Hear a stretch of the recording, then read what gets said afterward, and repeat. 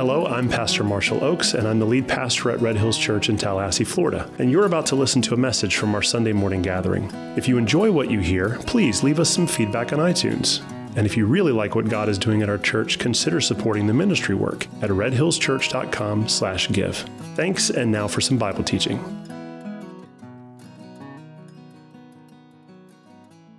So let's do a quick recap of the first 55 chapters of Isaiah. Are you ready? It's important for the cycle. I'm not going to give you the details. You can go back. We record every message. They're online for free. You can go back and watch all the ones you want. But it's important to understand how the chapters have been broken up in what we've been studying. Isaiah 1 through 39 was the story of Judah and Assyria. And the issue was, are you going to trust the Lord to deliver you from your enemies, or are you going to make alliances with your enemies to get you out of trouble? From Isaiah 40 to 55, which is where we were last week, the tone shifts from Judah and Assyria to Babylon and the exile that is coming their way because they didn't learn their lesson with Assyria. God delivered them, but their hearts were still set on making alliances with the kingdoms of this world that God had already established for 39 chapters are under judgment. This world and its systems, the nations, the governments, they're under God's judgment, so don't make alliances with them. That was the message of the first 39 chapters. Then from 40 to 55, which is where we ended 2 weeks ago, it's all about what happens when you don't listen to the Lord. He brings in pain, suffering for the people of God, Israel. That meant losing their homes, going away into exile in Babylon, and having to live as slaves, just like they started off in Egypt. But there was hope at the end of those sections, right around 53, 54, 55. Isaiah starts telling the people, listen, while you're in exile, there is still hope because God hasn't forgotten you. You're in exile not because he has forsaken you. You're in exile because he's trying to correct you. And there's a way where he disciplines because he loves, and he's not disciplining just because he's a mean God and he enjoys punishing his kids. He's trying to bring correction. And there will be hope after that correction. And the hope is that he's going to send this king from Persia named Cyrus to set you free. You're going to go home to your homeland, and he's going to send a servant who's going to redeem you of your sin, to blot out your transgressions, the prophet says. Amen. So as we venture into 56 through 66, the last 10 chapters are written to a people who are now home, but are waiting for this promised Messiah to arrive. So 55 starts off with this question: what do you do while you're waiting? How should God's people live when the promise is down the road and we don't know how long it's going to take to get here? How should we order our lives? What should we be doing? What should we spend our time with? What should we spend our money on? What should get our affections? How should we be living while we're waiting for his arrival? And that's why I wanted these chapters set during Advent, because Advent is a Latin word that means arrival. And so these chapters are split up in a way, and I'll go to this, I'll arrange how these 10 chapters are arranged in just a second and how we're going to study them. But they're written to a people who are sitting here waiting for the first Advent to arrive, the first arrival of Jesus. But it's not only that. The last 10 chapters are structured in a really poetic way that takes us on a journey. From 55 to 59, which is what we're going to study today, it's all about the people of God, Israel, waiting for the arrival of Jesus. Okay? So we've got a period of waiting. That's 56 through 59. And then we get to chapter 60 and 61, and those chapters are the arrival. Hey, Jesus is here. In fact, 61 is what Jesus quoted when he walked into the temple, unrolled the Isaiah scroll, and said, hey, I'm the guy you've been waiting for. That was my paraphrase. So 56 through 59 is the waiting, the 500-year period from when they returned to Babylon until Jesus shows up. 60 and 61 are the arrival, the first arrival of Jesus. And then 62 through 65 is another description of a people in waiting. Now, who do you think those people in waiting are? That's us. A period of waiting, Jesus' first advent, a period of waiting, and then 65 through 66 is the declaration that Jesus has come again and he is here to establish his new heaven and his new earth. So this is why we're studying the last 10 chapters for Advent, because they run through this cycle of waiting, he's here. Now we're waiting again and he will arrive. So what we can learn from a people in waiting can help us steer away from the things that set them up for failure when Jesus arrived the first time. Because we're told that when he showed up, Israel missed their visitation. They missed it because that period of waiting was wasted. It lasted 500 years, and at some point they just said, well, let's just go back to our idols. Let's just go back to the way things used to be. And Jesus shows up, and nobody was ready for it. And now we're given in God's grace this other period of waiting that's been 2,000 years now, and people are starting to go, well, maybe we should get a little softer on some of the issues in here so we can kind of become more of accustomed to the culture. Everything's are changing so much. Maybe we should stop holding on to some of the things that we've all historically held on. Maybe we should. No, that is a bad idea. Don't do that, because he's coming. Well, it's been so long. I know it's been so long. He's making it long because he's testing his people. That's why we're given the period of waiting. The period of waiting is a gift because what it does is it exposes inside of you the things that you were convinced weren't in there. It's the reason why you shouldn't allow yourself to have whatever you want right now, because in a year from now, that won't be what you want. So give yourself a year, and then you'll see that that's not really what you wanted anyway. You wanted something else. And then that thing, it won't be what you needed anyway. And so the waiting exposes in your heart that your affections are stirred for things that he doesn't want for you. You follow? All right, so let's do this. Let's go to Isaiah 56, and let's read what the prophet is telling us about how to live in waiting. Isaiah 56, verse 1. Thus says the Lord, keep justice and do righteousness, for soon my salvation will come and my righteousness be revealed. Blessed is the man who does this, and the Son of Man who holds it fast, who keeps the Sabbath, not profaning it, and keeps his hand from doing any evil. I'll pause right there because these first two verses are the heartbeat of the last 10 chapters. What are people in waiting supposed to be filling their time with? How do the people of God, how does Israel in that 500-year period, how do they prepare for the arrival of Jesus? They keep justice, they do righteousness, and they keep the Sabbath.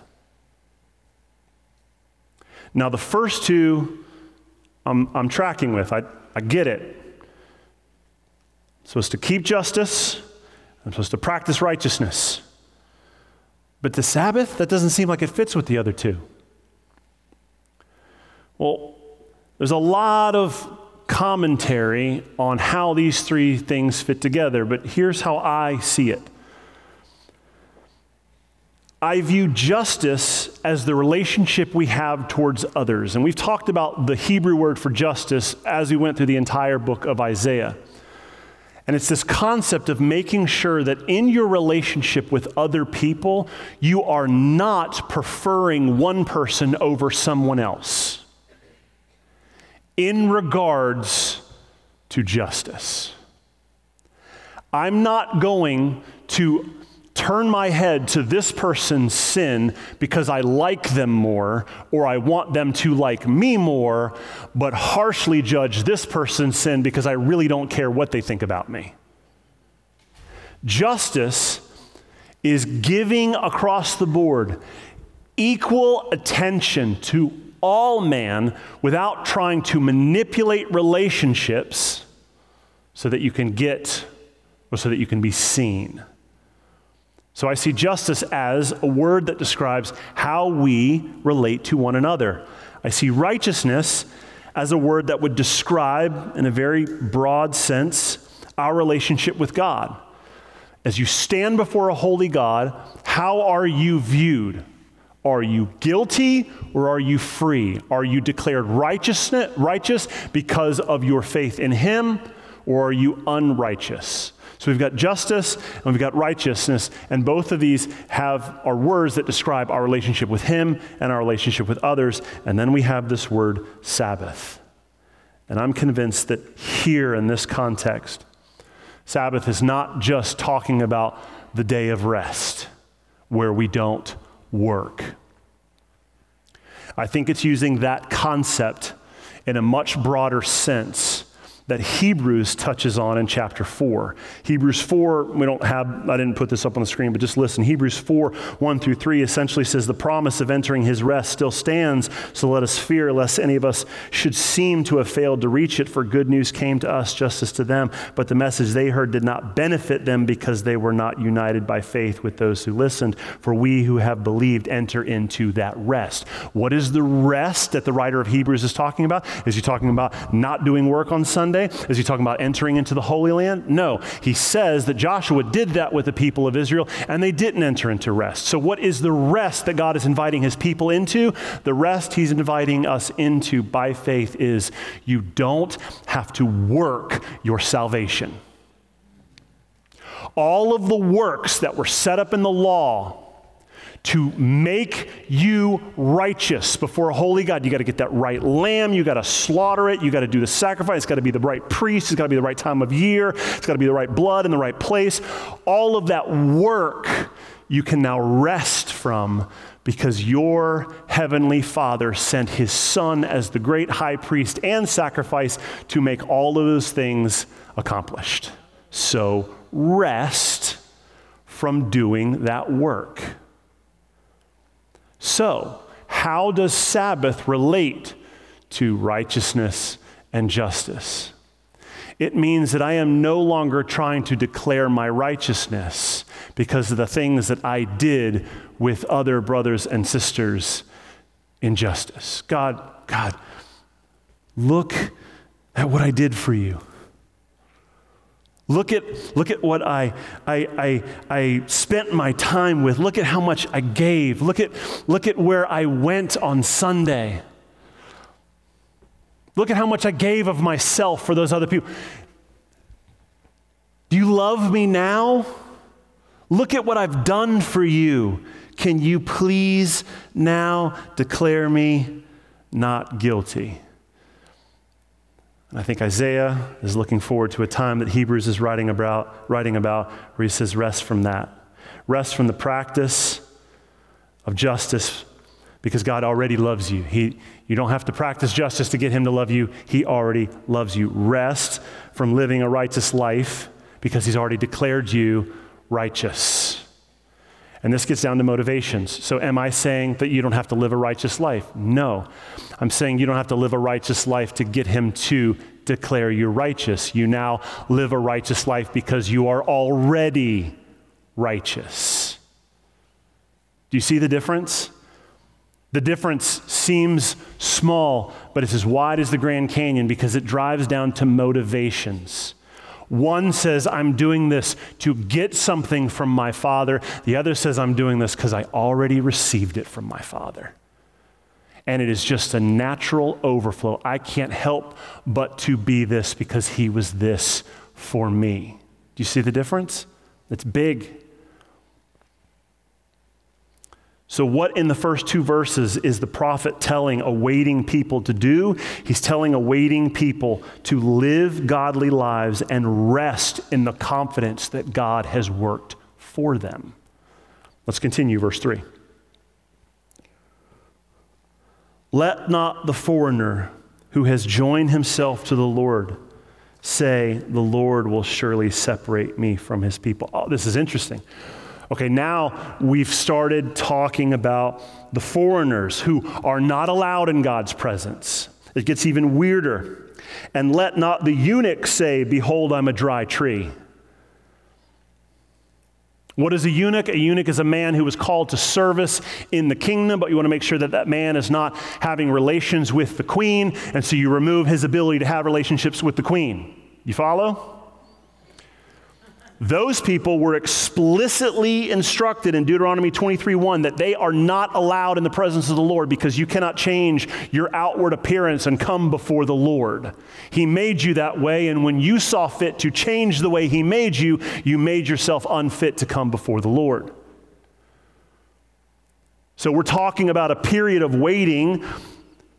The people in waiting are supposed to live godly lives. They're supposed to rest in the confidence of God. And now the prophet turns to these foreigners. And he's saying in verse 4, for thus says the Lord to the eunuchs who keep my Sabbath, for all of you who rest in having to do the work of the Lord, you trust that he already did the work for you, who choose the things that please me and hold fast my covenant. Verse 5, I will give in my house and within my walls a monument and a name better than the sons and daughters, and I will give them an everlasting name that shall not be cut off.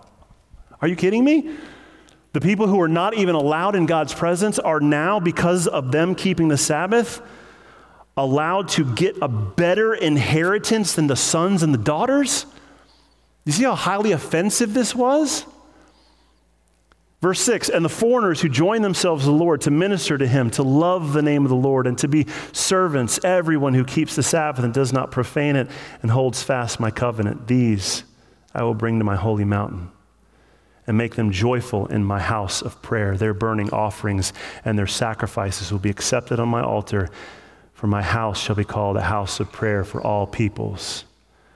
And the Lord God, who gathers the outcasts of Israel, declares, I will gather yet others to him besides those already gathered. Oh, he's got the Bible reading it to him. That's funny. I thought he was listening to a different message from me. I was like, this one's not good. I'm going to go back and listen to a different one. That's funny. So Isaiah turns to the foreigners and he makes this declaration that you guys, the ones who have traditionally told because you can't keep the covenant, you're not allowed in, you're now allowed in. And he's speaking to the period of time before Jesus arrives, and he's addressing the Israelites, and he's saying, hey, get ready because the foreigners are coming in. Cornelius, he's coming in. Gentiles coming in. I'm going to raise up one of you from Israel to go out into the land and only preach to the Gentiles. And they're going to glorify my holy mountain. And they're going to worship my name in a way that none of my people have ever done. And I'm looking at a room filled with people fulfilling this prophecy right now. So what is Isaiah telling to awaiting people? You need to get ready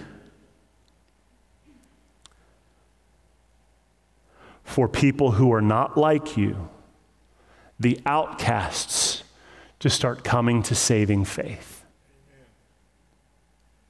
What is he saying to the people of God? Get over yourself, because not everyone who comes in the doors will look like you and think like you and talk like you. But I called them, not you. So start living with a little bit of grace, because all of you are honoring the Sabbath. Rest, because all of you are not trying to work your salvation. I did it for you, and I did it for them, and I like that neither one of you look like each other.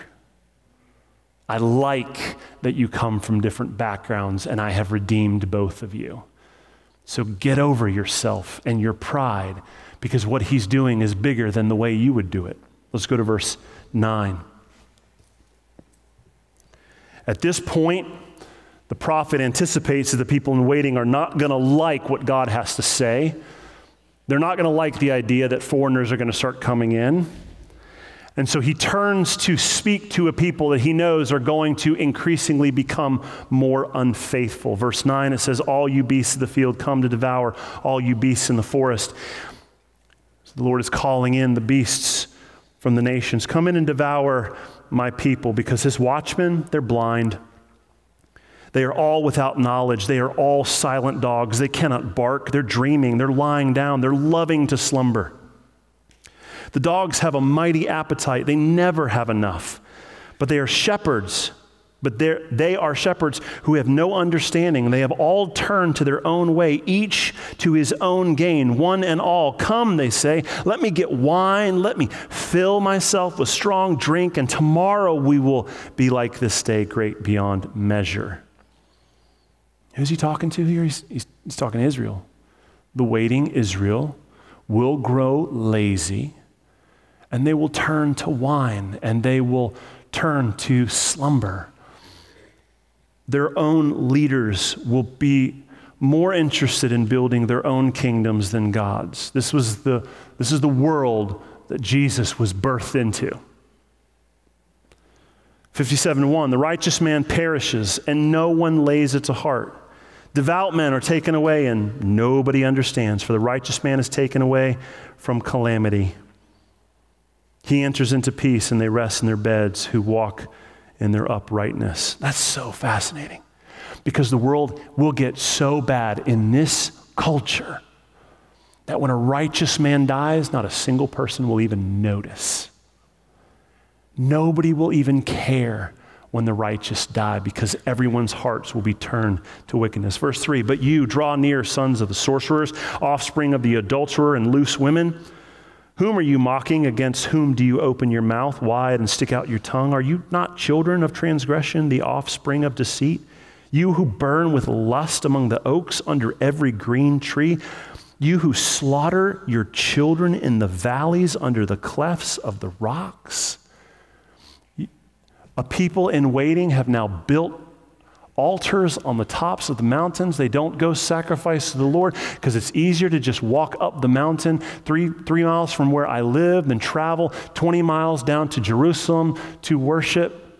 I'd rather just have worship my own way. I don't want to go through it's just so difficult to get up in the morning, get everyone ready, and get to can we just watch it on TV? A whole culture of people saying, what do we need to do to make my life more comfortable? Well, I'm now pregnant and I don't want it because it's going to be uncomfortable. So let's just abort the child. Let's murder the child on the altar of comfort. Among the smooth stones of the valley is your portion.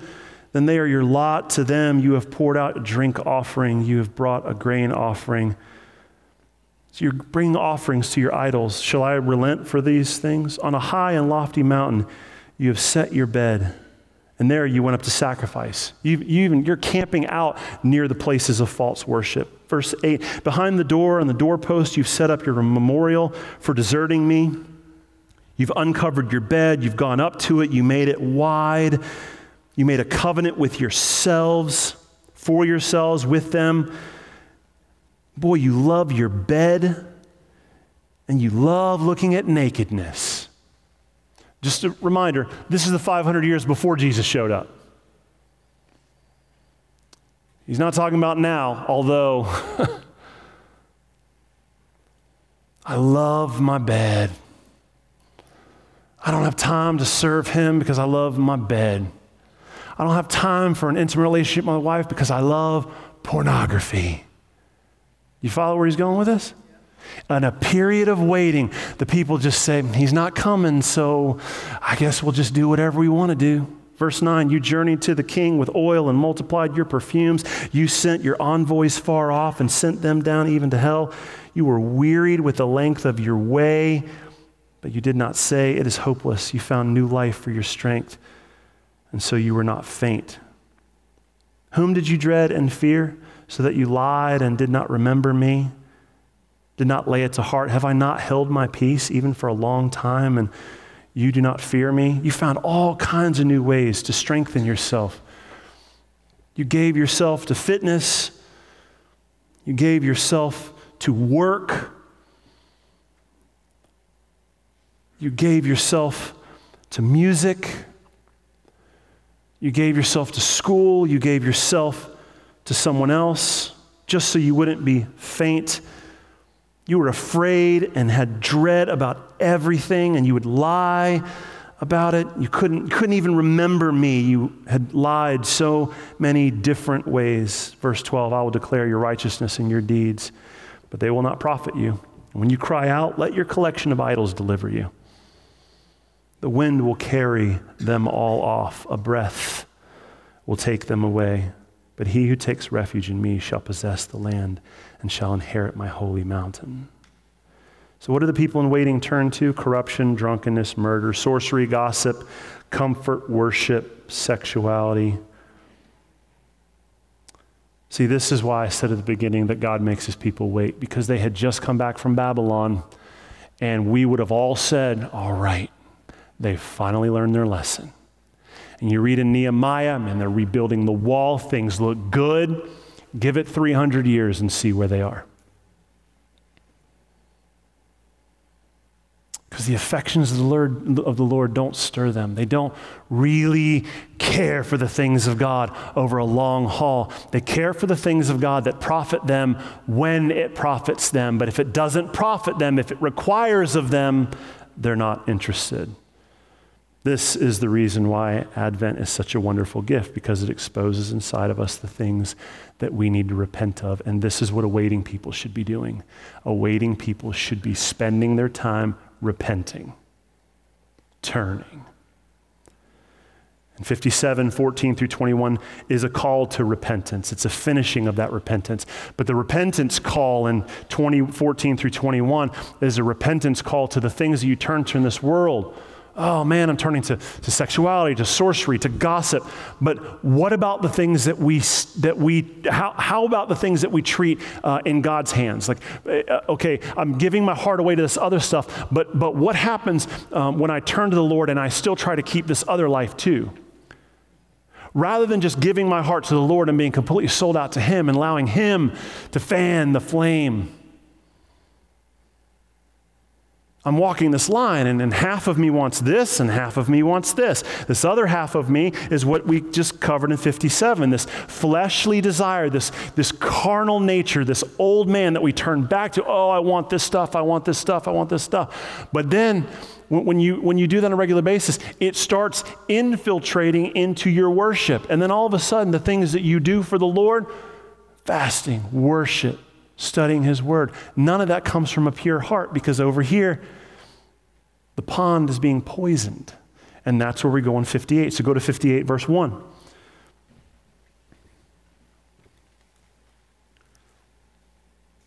Cry aloud and do not hold back. Lift up your voice like a trumpet. Declare to my people their transgression, to the house of Jacob their sins.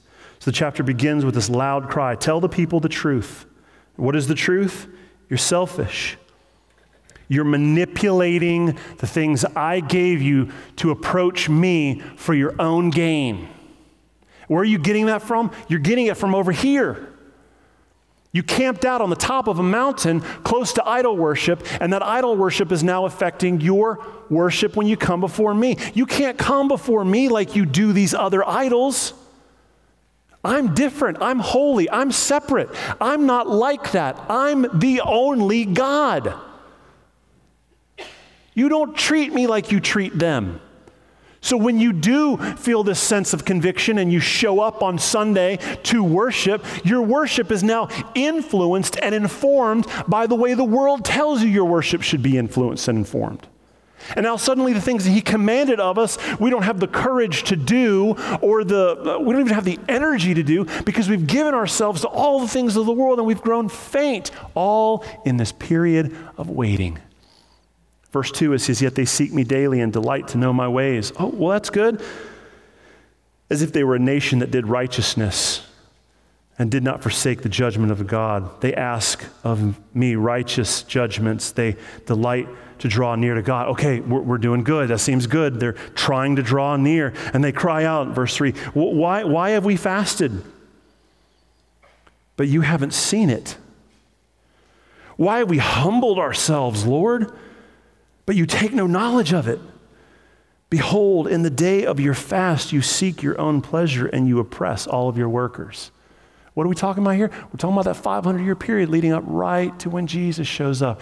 And he shows up to an entire culture saturated with Pharisees and Sadducees who have been infiltrated by the idolatrous worship of their fathers.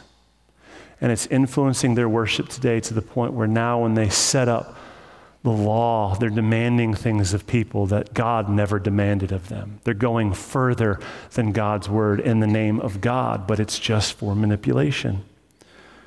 So Isaiah is looking at these Pharisees. Verse 4, behold, you fast only to quarrel and to fight and to hit with a wicked fist. Fasting like yours this day will not make your voice be heard on high. Is such the fast that I chose? In other words, is this the fast that I asked of you? A day for a person to humble himself? Isn't it what I asked of you to bow down his head like a reed and to spread sackcloth and ashes under him? Will you call this a fast?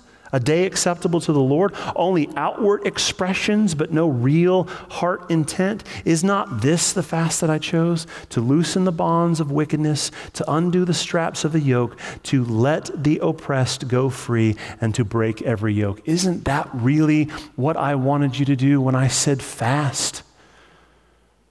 Is it not to share your bread with the hungry and bring the homeless poor into your house? When you shall see the naked, to cover him and not to hide yourself from your own flesh? Not to hide yourself from your own flesh. Not to look at yourself in the mirror and say, I'm not that bad. I'm not as bad as that guy or that girl. Then shall your light break forth like the dawn, and your healing shall spring up speedily. Your righteousness shall go before you. The glory of the Lord shall be your rear guard. And then you shall call, and the Lord will answer. And you shall cry, and he will say, here I am. If you take away the yoke from your midst, the pointing of the finger and the speaking wickedness, if you pour yourself out for the hungry and satisfy the desire of the afflicted, then shall your light rise in the darkness, and your gloom be as the noonday. And the Lord will guide you continually and satisfy your desire in scorched places and make your bones strong, and you shall be like a watered garden, like a spring of water whose waters do not fail, and your ancient ruins shall be rebuilt, and you shall raise up the foundations of many generations, and you shall be called the repairer of the breach, the restorer of streets to dwell in. So you've got a people in waiting who are seeking the Lord, but only for their personal gain. They're observing things like prayer and fasting and worship, but it's not to lift him high. It's to manipulate him to get what they want. There's no humility. There's only fake expressions of devotion designed to make everyone feel make everyone else feel inferior. I'm superior to you because, well, I just got off of a fast. Can't you tell by my fasting face? I just finished doing this. I just got off of this, and I just returned from here. And I don't do that anymore. I only do this. None of those are an example of a heart that's been transformed. It's a representation. Those who blow that trumpet, it's a representation of you trying to manipulate God and posture yourself as better and superior to everyone else. The implication being, if you don't do this, you're inferior to me. So how do we understand that there are things that God's called us to? We're supposed to be giving ourselves. We're supposed to be pouring ourselves out like a drink offering. We're supposed to be getting this place where we're following Christ in suffering, and we're going to be suffering. Whereas this place where we're supposed to just experience the joy and the peace of walking with our King. We're supposed to be studying his word and devouring it night and day. It's supposed to be like a lamp unto our feet. How can it be a lamp if we don't even know what it is?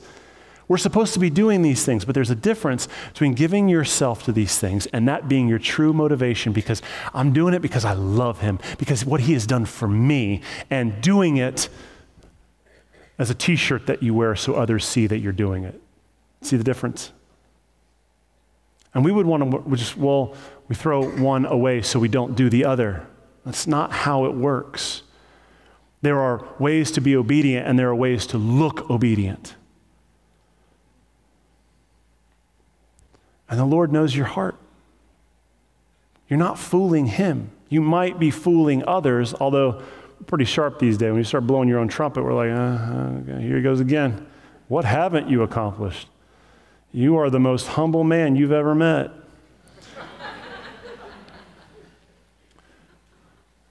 The Lord is not fooled. And he's calling out the people of God in waiting for this kind of behavior. And so what is he saying? He's saying that waiting people should be letting God work through them and not manipulating God to work for them. It doesn't get any better because sin starts increasing not just in the people of God, but across the entire world in 59. Go to 59 verse 1. It says, behold, the Lord's hand is not shortened, that it cannot save, or his ear is dull, that it cannot hear. But your iniquities have made a separation between you and your God, and your sins have hidden his face from you so that he does not hear. Now, is God the God of only Israel, or is God the God of the entire world? God's the God of the entire world, whether you even believe if he's real or not. He's God over this earth because he made it. So he's speaking to his people, but he's also speaking to the world. The entire world, every person who was born was conceived in iniquity and was born with a separation because of sin between you and your God. And your sins have hidden your face from him. Verse 3, for your hands are defiled with blood and your fingers with iniquity, and your lips have spoken lies, your tongue mutters wickedness. We're seeing sin kind of permeate out of the people of God and just fester out in the world in this period of waiting. No one enters suit justly. The courts are corrupt. The government is corrupt. No one goes to law honestly. They rely on empty pleas. They speak lies. They conceive mischief and give birth to iniquity. They hatch adder's eggs, or snake eggs. They weave the spider's web. He who eats their eggs dies. And from one that is crushed, the viper is hatched. This doesn't matter. It's like whack-a-mole. Everywhere you put one down, two more pop up over here. Their webs will not serve as clothing. Men will not cover themselves with which they make. Their works are works of iniquity, and deeds of violence are in their hands. Their feet, they run to evil, and they are swift to shed innocent blood. Their thoughts are thoughts of iniquity. Desolation and destruction are in their highways. Again, this is before Jesus showed up the first time. You just see how Verse 8, the way of peace they do not know, and there is no justice in their paths. They have made their roads crooked. No one who treads on them knows peace. Therefore, justice is far from us. Righteousness does not overtake us. We hope for light and behold darkness, and for brightness, but we walk in gloom. We grope for the wall like the blind. We grope like those who have no eyes. We stumble at noon as in the twilight. It's the middle of the day. Things are as bright as they possibly be, but we're a people who are so blind we can't see the truth. Those in full vigor, they're walking around like dead men.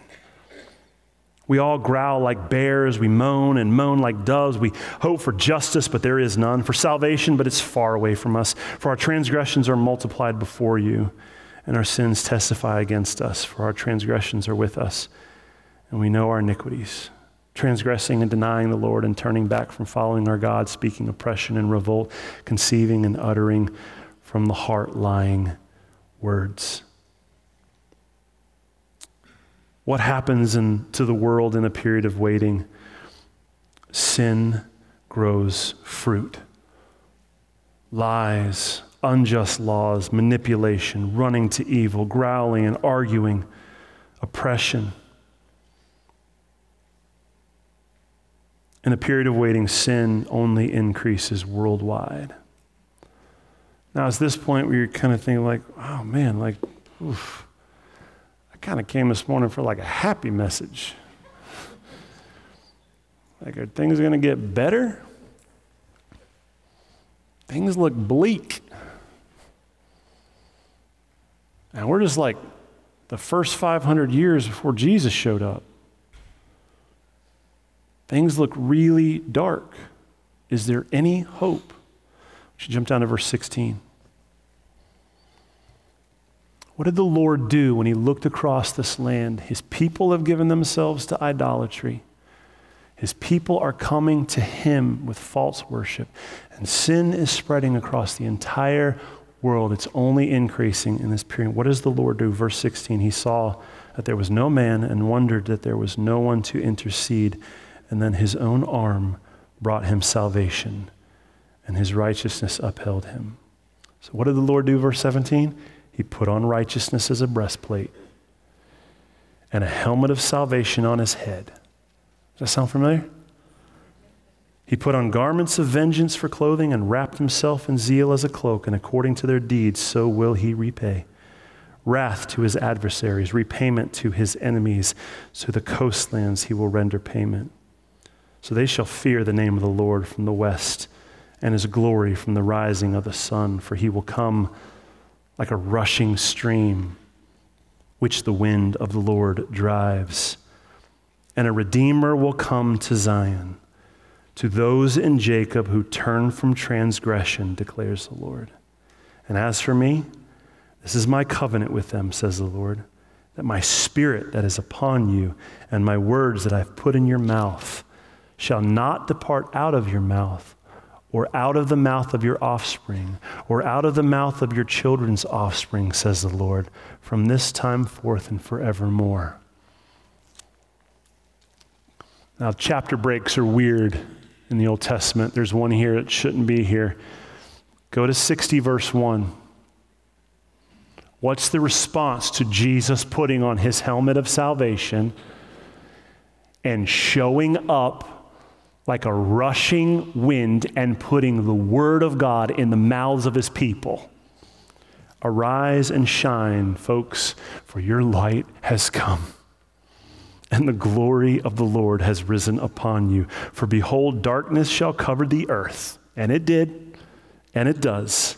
Thick darkness for all the peoples, but the Lord will rise upon you, and his glory will be seen upon you, and nations shall come to your light, and kings to the brightness of your rising. Pause right there, because Isaiah sees a time of pitch black darkness, and the Lord shows up. He cracks the darkness, explodes with light as a baby in a manger. And that moment where the entire world wants nothing to do with God, even his own people, in a tiny little manger in Bethlehem, a baby was born. And this child is the invitation for what we read in Isaiah chapter 9. For unto us a child is born. To us a son is given. And the government shall rest upon his shoulders, not the other way around. And his name shall be called Wonderful Counselor, Mighty God, Everlasting Father, Prince of Peace. And of the increase of his government and of his peace there will be no end on the throne of David and over his kingdom, to establish it and to uphold it with justice and with righteousness from this time forth and forevermore. The zeal of the Lord of hosts will do this. Will do what? Will send the servant at the right time to end the darkness in the world and in the hearts of the people. In your life, ending the darkness by bringing marvelous light. So in this period of waiting we just talked about, there was a substantial amount of work that should have been done by Israel before the first advent that was not accomplished. And you're already starting to see the parallels with how sin replays the same song over and over and over again. And you're reading this and you're like, is this 2,500 years ago or is this today? You're gonna see this again after we get to 62, but starting in 60 and 61, which we'll start covering next week, is the invitation of the celebration. There was work to be done in the Advent before Jesus' first arrival. And folks, there is work to be done in this Advent. What is the work to be done? The work to be done is to repent, to get over the fact that people will start coming to saving faith that don't look like you, who don't talk like you. The work is to stop mixing your worship for Jesus with the culture of this world, to stop letting the world disciple you in the things of God and then bringing that into the house of the Lord and letting it inform the way that you worship Jesus. That's the work to be done, to repent of the way we have been walking and to turn to the Lord. Why? Because he showed up once and he will come again. Let's pray. Hello again, it's Pastor Marshall, and I just wanted to say thank you for listening to this message. If you want to hear other messages or maybe find out more about our church, you can visit redhillschurch.com. From there, you'll find links to our social media pages, message archive, and ways you can support the ministry work. Thanks again for spending time with us, and God bless.